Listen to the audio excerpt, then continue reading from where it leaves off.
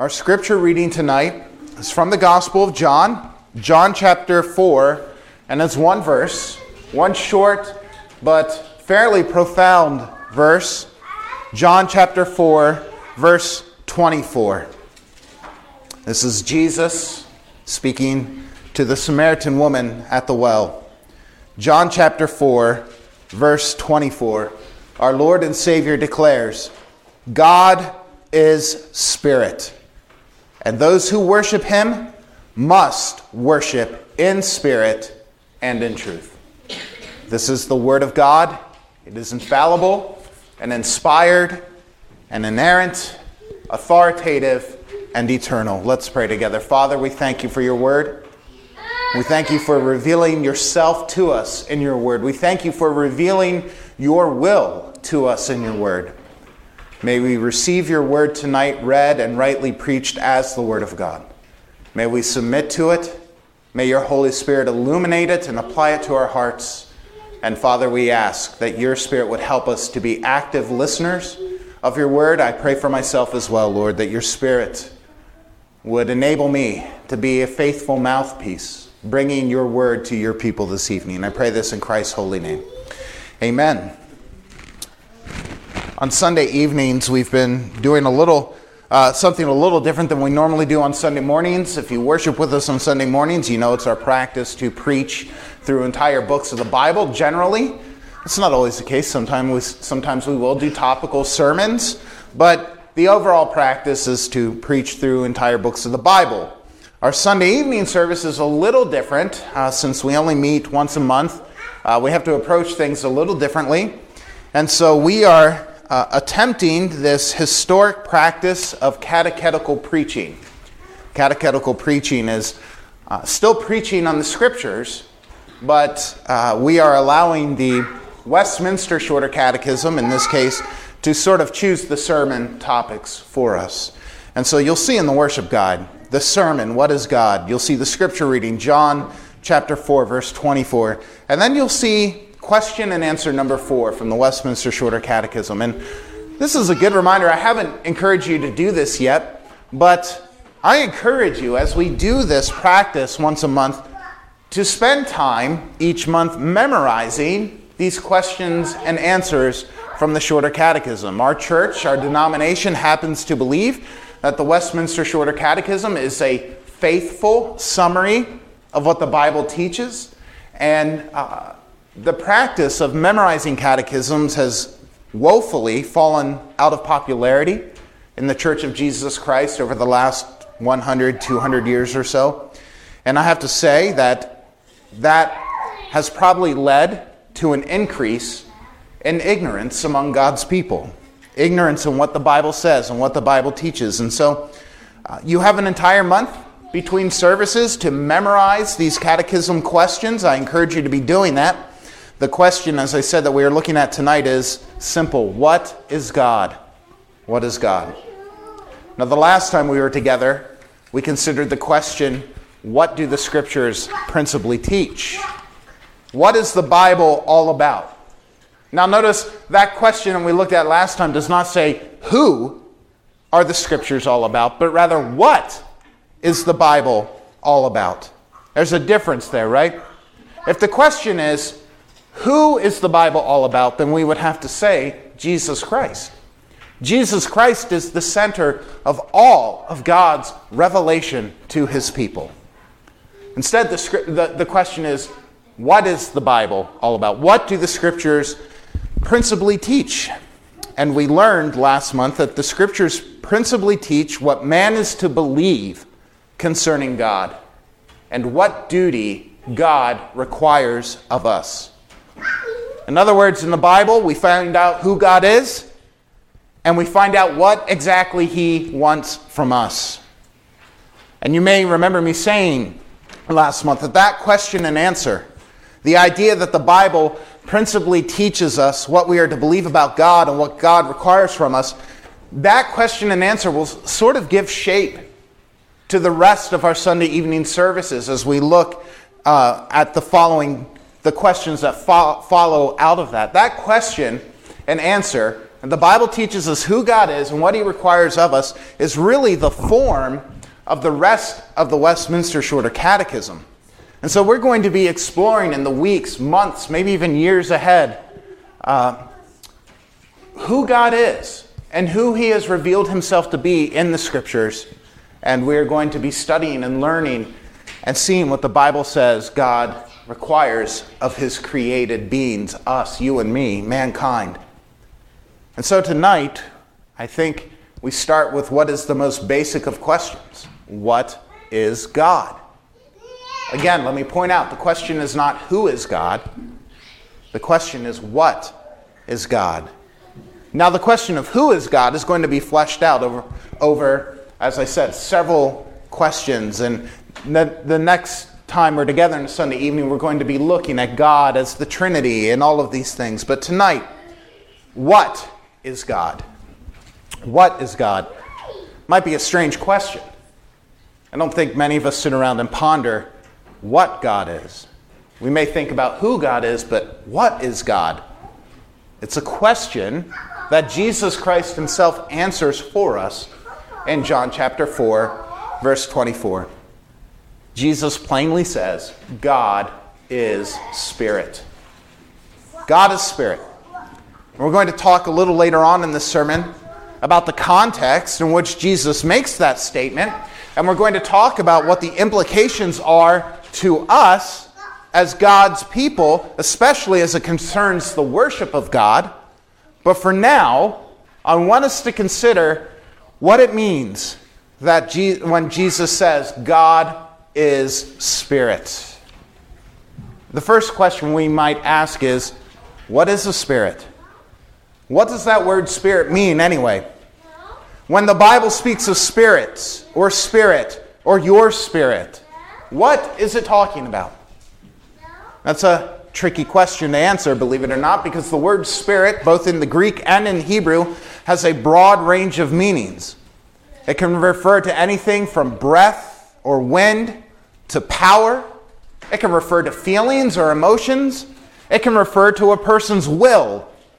But as it pertains to personal spirits, meaning spirits which have being, spirits which have personhood, which matters, because God does indeed have being, God does indeed have essence, God is indeed personal. What the word spirit means, especially in the New Testament, what it refers to is to a supernatural, non-material being. When the Bible speaks of a personal spirit, it is referring to a supernatural, non-material being. Not made up of flesh and blood, in other words. So what is God? According to Jesus Christ, God is spirit. A supernatural, non-material being. Our children's catechism says it like this: God is a spirit and does not have a body like men. Now, beloved, the next question, now that we have some grasp of what a spirit is, the next question we might ask is, if God is spirit, as Jesus says he is, and spirits are referring to a supernatural, non-material being, we should ask, what kind of spirit is God? After all, we know there are different kinds of spirits, right? Angels are spiritual beings. They are, in a sense, spirits. You and I are human souls, are spirits. And understand, by the way, your soul and your spirit, they are the same thing. Some folks have tried to argue they've tried to argue, for example, that a human being is triune, meaning we are made up of body, soul, and spirit. First off, as we'll hear next month, that is not the doctrine of the Trinity. That is not what it means to be triune. The Trinity is one God, eternally existing in three distinct persons, Father, Son, and Holy Spirit. All three persons are fully God in and of themselves. They are equal in power, equal in glory, equal in their substance. They are not three different parts of God. That's a heresy. It's a heresy called partialism, and it needs to be rejected by Christians. So even if a human being is made up of three parts, a body, a soul, and a spirit, we are not triune in our nature. When the Bible speaks of the human soul, the human spirit, even when it speaks about the heart or the mind, it is speaking of the same thing. It's speaking of the central spiritual essence of the human being. It's speaking about the core of who we are. And so we know, again, that there are different kinds of spirits. Angels, our own spirits, and so on. And we ask, again, what kind of spirit is God? How does he differ from other spiritual beings? Well, let's begin with the angels. How is God, as spirit, different from these supernatural spiritual beings that we call angels? First, we have to understand, angels are created beings. We know that from a variety of texts within the Scriptures, but I would take us tonight to Nehemiah 9, verse 6. That's a verse we sometimes use for our call to worship on Sunday mornings. Nehemiah 9, verse 6. Nehemiah 9, 6 says, "You are the Lord, you alone. You have made heaven, the heaven of heavens, with all their host." Angels are the host of heaven, at least part of the host of heaven. They were created. That's what Nehemiah 9 says. The Lord made the heaven of heavens with all their hosts. Angels were created by God. They were created for the glory of God. But God is not created. God is an eternal spirit. He has no beginning. He has no end. He was not made. The prophet Isaiah declares, Isaiah 43 verse 10, "You are my witnesses, declares the Lord, and my servant who I have chosen, that you may know and believe me and understand that I am he. Before me no God was formed, nor shall there be any after me." Nothing before God. Nothing before God. Jesus himself declares in Revelation, "I am the Alpha and the Omega." No beginning, no end. Angels are created beings. They have a beginning. And the one who created them can also destroy them. God, on the other hand, has no beginning. He has no end. And he is impassible. That means no harm can be done to him. He cannot be destroyed. He can't be created. He can't be made. He can't be destroyed. And he himself is the source of everything that exists. So that's the first difference between angels and God. Angels are created. God is eternal. We also know from the Scriptures that angels are finite. Similar to being created, similar to having a beginning and an end. But we can expand this idea that angels are finite and say they have limitations. Not only do they have a beginning, not only do they have an end, but they are also limited in their being, meaning they are confined spirits. They are not omnipresent. They aren't everywhere at once. They're not even two places at one time. The Bible never attributes omnipresence to any created being, including angels. God, however, is infinite. Not only does he not have a beginning nor an end, not only is he impassible and unchangeable in his being, he is also not confined. He is, as Thomas Watson says, an immense spirit at all places at once. Psalm 139, verses 7 through 10 declares, "Where shall I go from your spirit? Where shall I flee from your presence? If I ascend to heaven, you are there.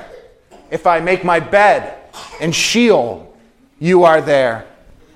If I take the wings of the morning and dwell in the uttermost parts of the sea, even there Your hand shall lead me, and your right hand shall hold me. God is the immense, infinite Spirit, not confined, not limited, at all places, all at once. We see how God, as Spirit, is quite unlike the angels. He, unlike them, is a Spirit who is infinite, eternal, and unchangeable in his being. Now, likewise, the same is true for human spirits, the human soul. God is different from the human spirit.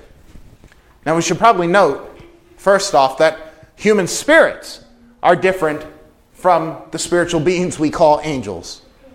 Our spirits and angels are completely unrelated. I know I have said this before, but it is such a common thought in our society today. Humans do not turn into angels when they die. Human spirits are not your guardian angels who watch over you. None of that is true. It is completely foreign to Christianity.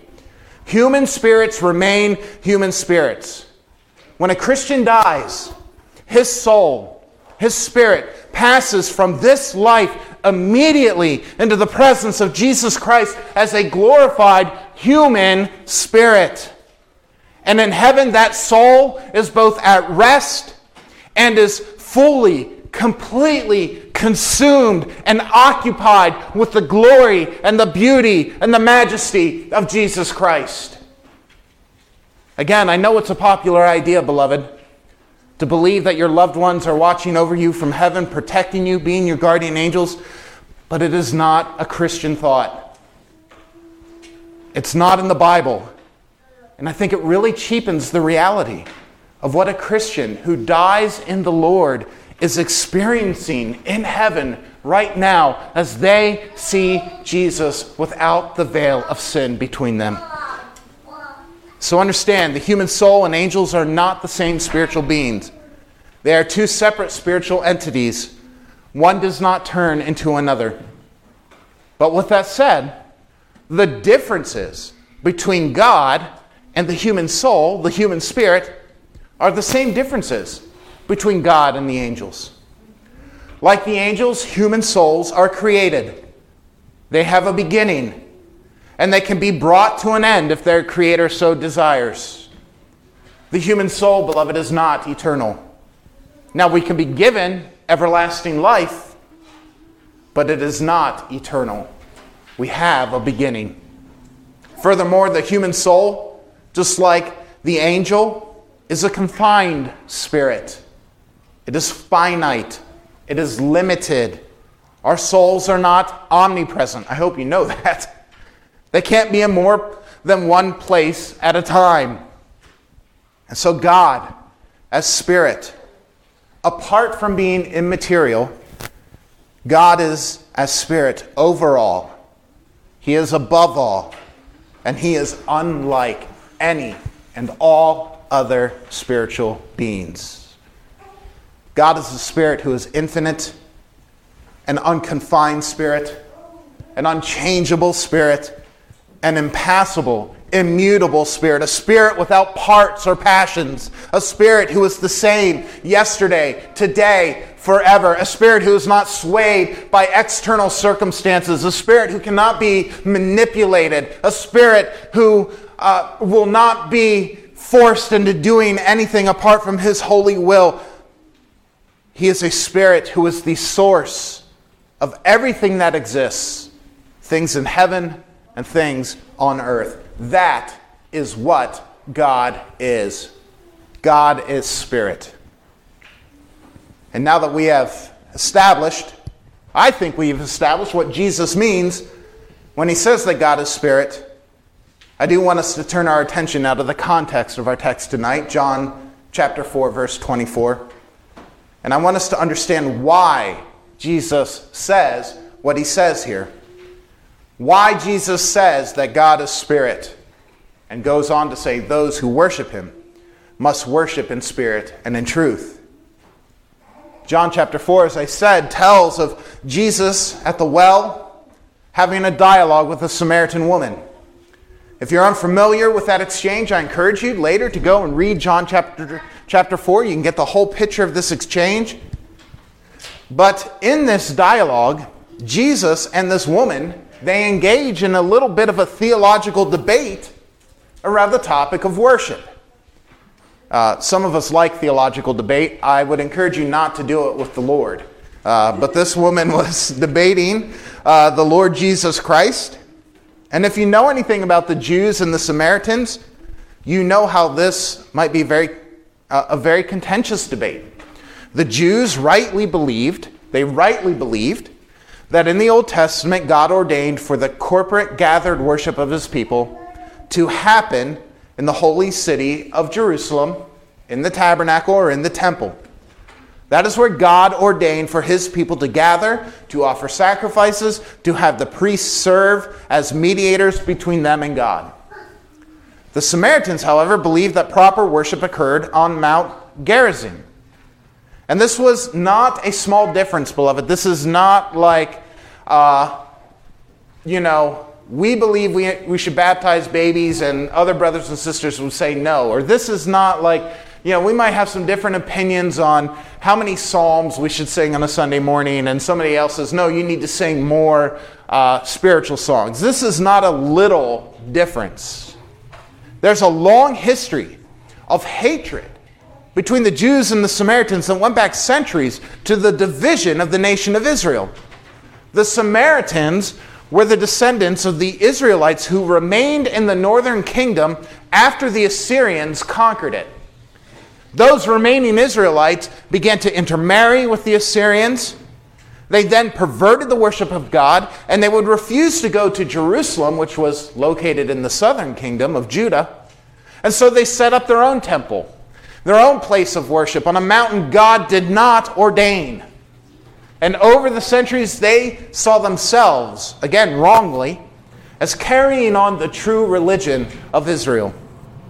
And so here is Jesus, John chapter 4, at a Samaritan well, engaging with a Samaritan woman, discussing the theology of worship.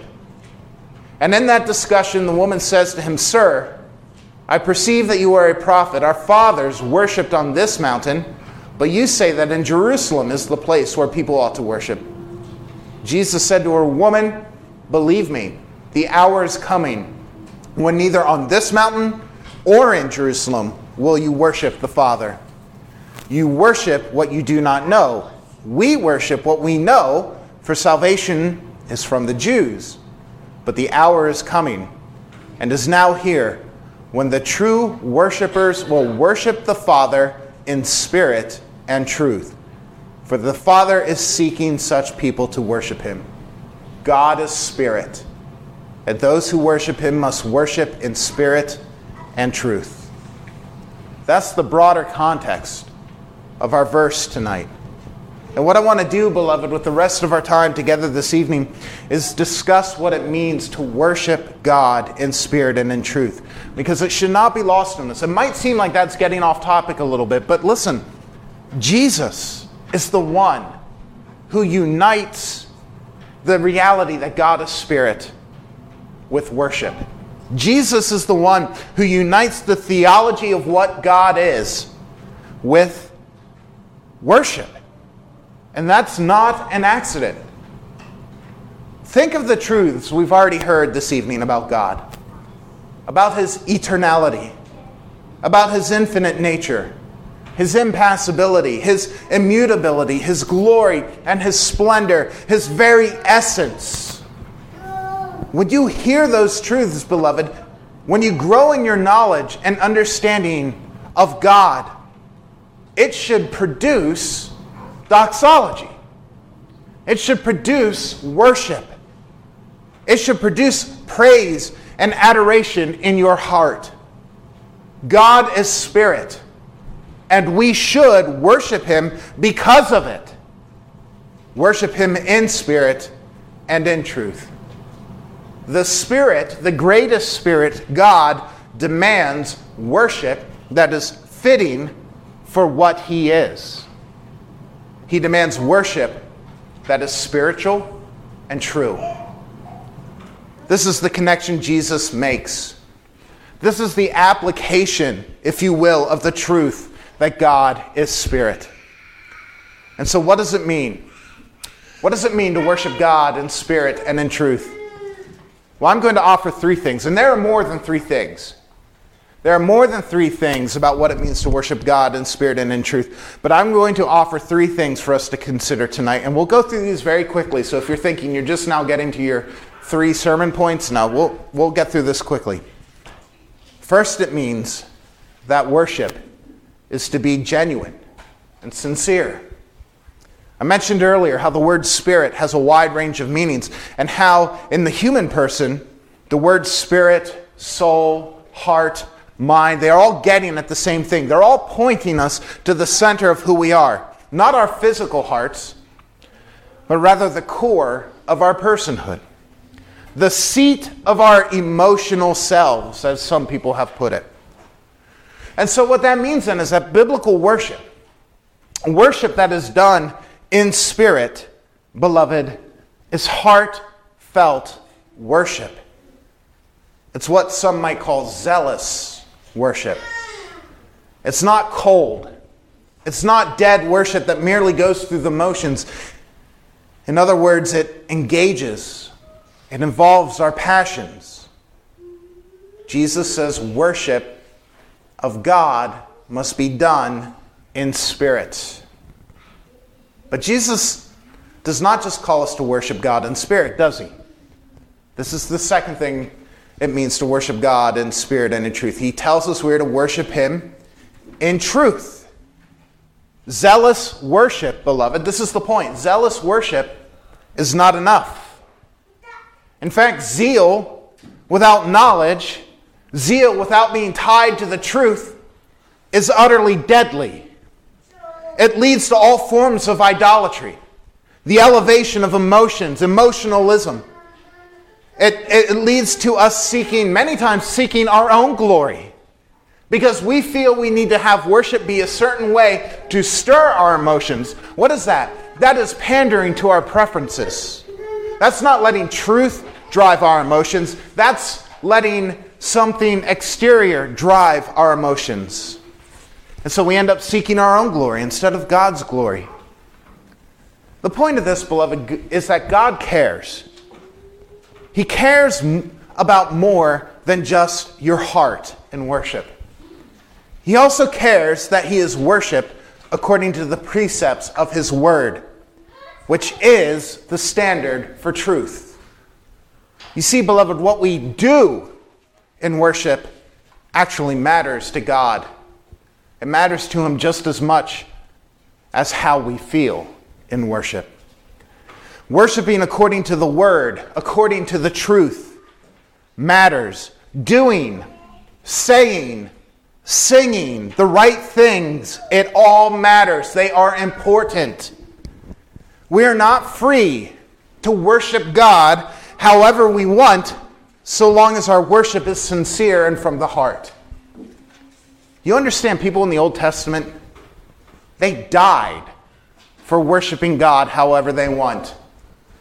Read of Aaron's sons, Leviticus chapter 10, who dared to offer up to God on his altar an offering that he did not command of them. I'm sure what they did when they offered up to God that offering was from the heart, out of a place of sincerity. But it was not what God commanded them to offer in worship. They may have been zealous, but they detached their worship from the truth of God's word. And so when I say that zealous worship, detached from the truth of the word of God, is deadly, that is not hyperbole. Read Leviticus 10. Read what happened to Aaron's sons. But beloved, also understand, if we do and say and sing all the right things in worship, and our hearts are not engaged, then what are we left with? We are left with cold, dead orthodoxy. We're left with mere formalism. That was Israel's problem in the Old Testament so many times. And this is why King David, Psalm 51, he says to the Lord, "You will not delight in sacrifices or I would give it. You will not be pleased with a burnt offering. Now that's an odd thing to say, isn't it? Because who ordained the sacrifices and the burnt offerings in worship? God did. Offering them up would have been in accordance with the truth, in accordance with God's word. But without the Spirit, without the heart involved in those acts of worship, those sacrifices mean nothing to God, and King David knew it. That's why David would go on to say in Psalm 51, the sacrifices of God are a broken spirit, a broken and contrite heart. O God, you will not despise. There, beloved, is the spiritual side of true worship. David knew that both mattered. The form mattered, the sacrifices according to how God commanded them to be done, it mattered, but so did his heart before God. And he goes on to say that when he humbles himself, when he would humble himself in his heart, when he would approach God with the right spirit, then, David says, you will delight in right sacrifices, in burnt offerings, and whole burnt offerings. Beloved, worship must be done in accordance to the very nature of God. God is spirit. Those who worship him must worship in spirit and in truth. Heart, soul, strength, mind must be engaged in worshiping the God who is spirit, but it must be done according to the standard, the ultimate standard of truth, the Word of God. Those are the first two things that it means to worship God in spirit and in truth. Thirdly, lastly, beloved, to worship the God who is spirit, and in truth means that worship is a Trinitarian act. Now, admittedly, there are some people who might accuse me of maybe stretching a little bit on this or over-spiritualizing on this last point, but I really don't believe that I am. I'll let you consider what I'm saying. If you feel like I'm making a stretch, then you can discern that for yourself, and I'm sure you will probably let me know. But when Jesus says in John 4 that God is spirit, he's clearly talking about God the Father. This is why he says, just before that, the hour is coming and is now here when the true worshipers will worship the Father in spirit and in truth, for the Father is seeking such people to worship him. And so when he says God is spirit, and those who worship him must do so in spirit and in truth, I think it is very right to say that Jesus, again, is giving us a Trinitarian pattern for worship. We come to God the Father and worship him in spirit.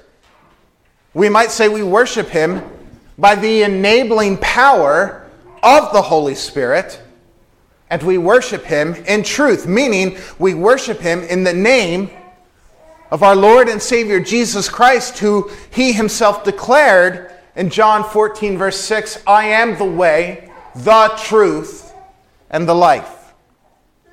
I want us to understand this, beloved. Whether I'm over-spiritualizing this verse or not, the principle itself is still absolutely true. There is one reason why we can come together and worship the Father. There is one reason alone, and that is because the truth, Jesus Christ, opened up the way for us.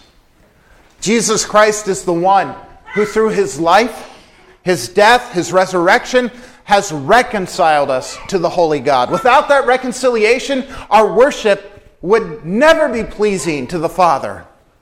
Jesus Christ is the one who through his blood cleansed us and made us holy, so that when we go to the Father in worship, he receives our frail, weak, sinful attempts at glorifying him, and he receives it as a pleasing aroma of praise.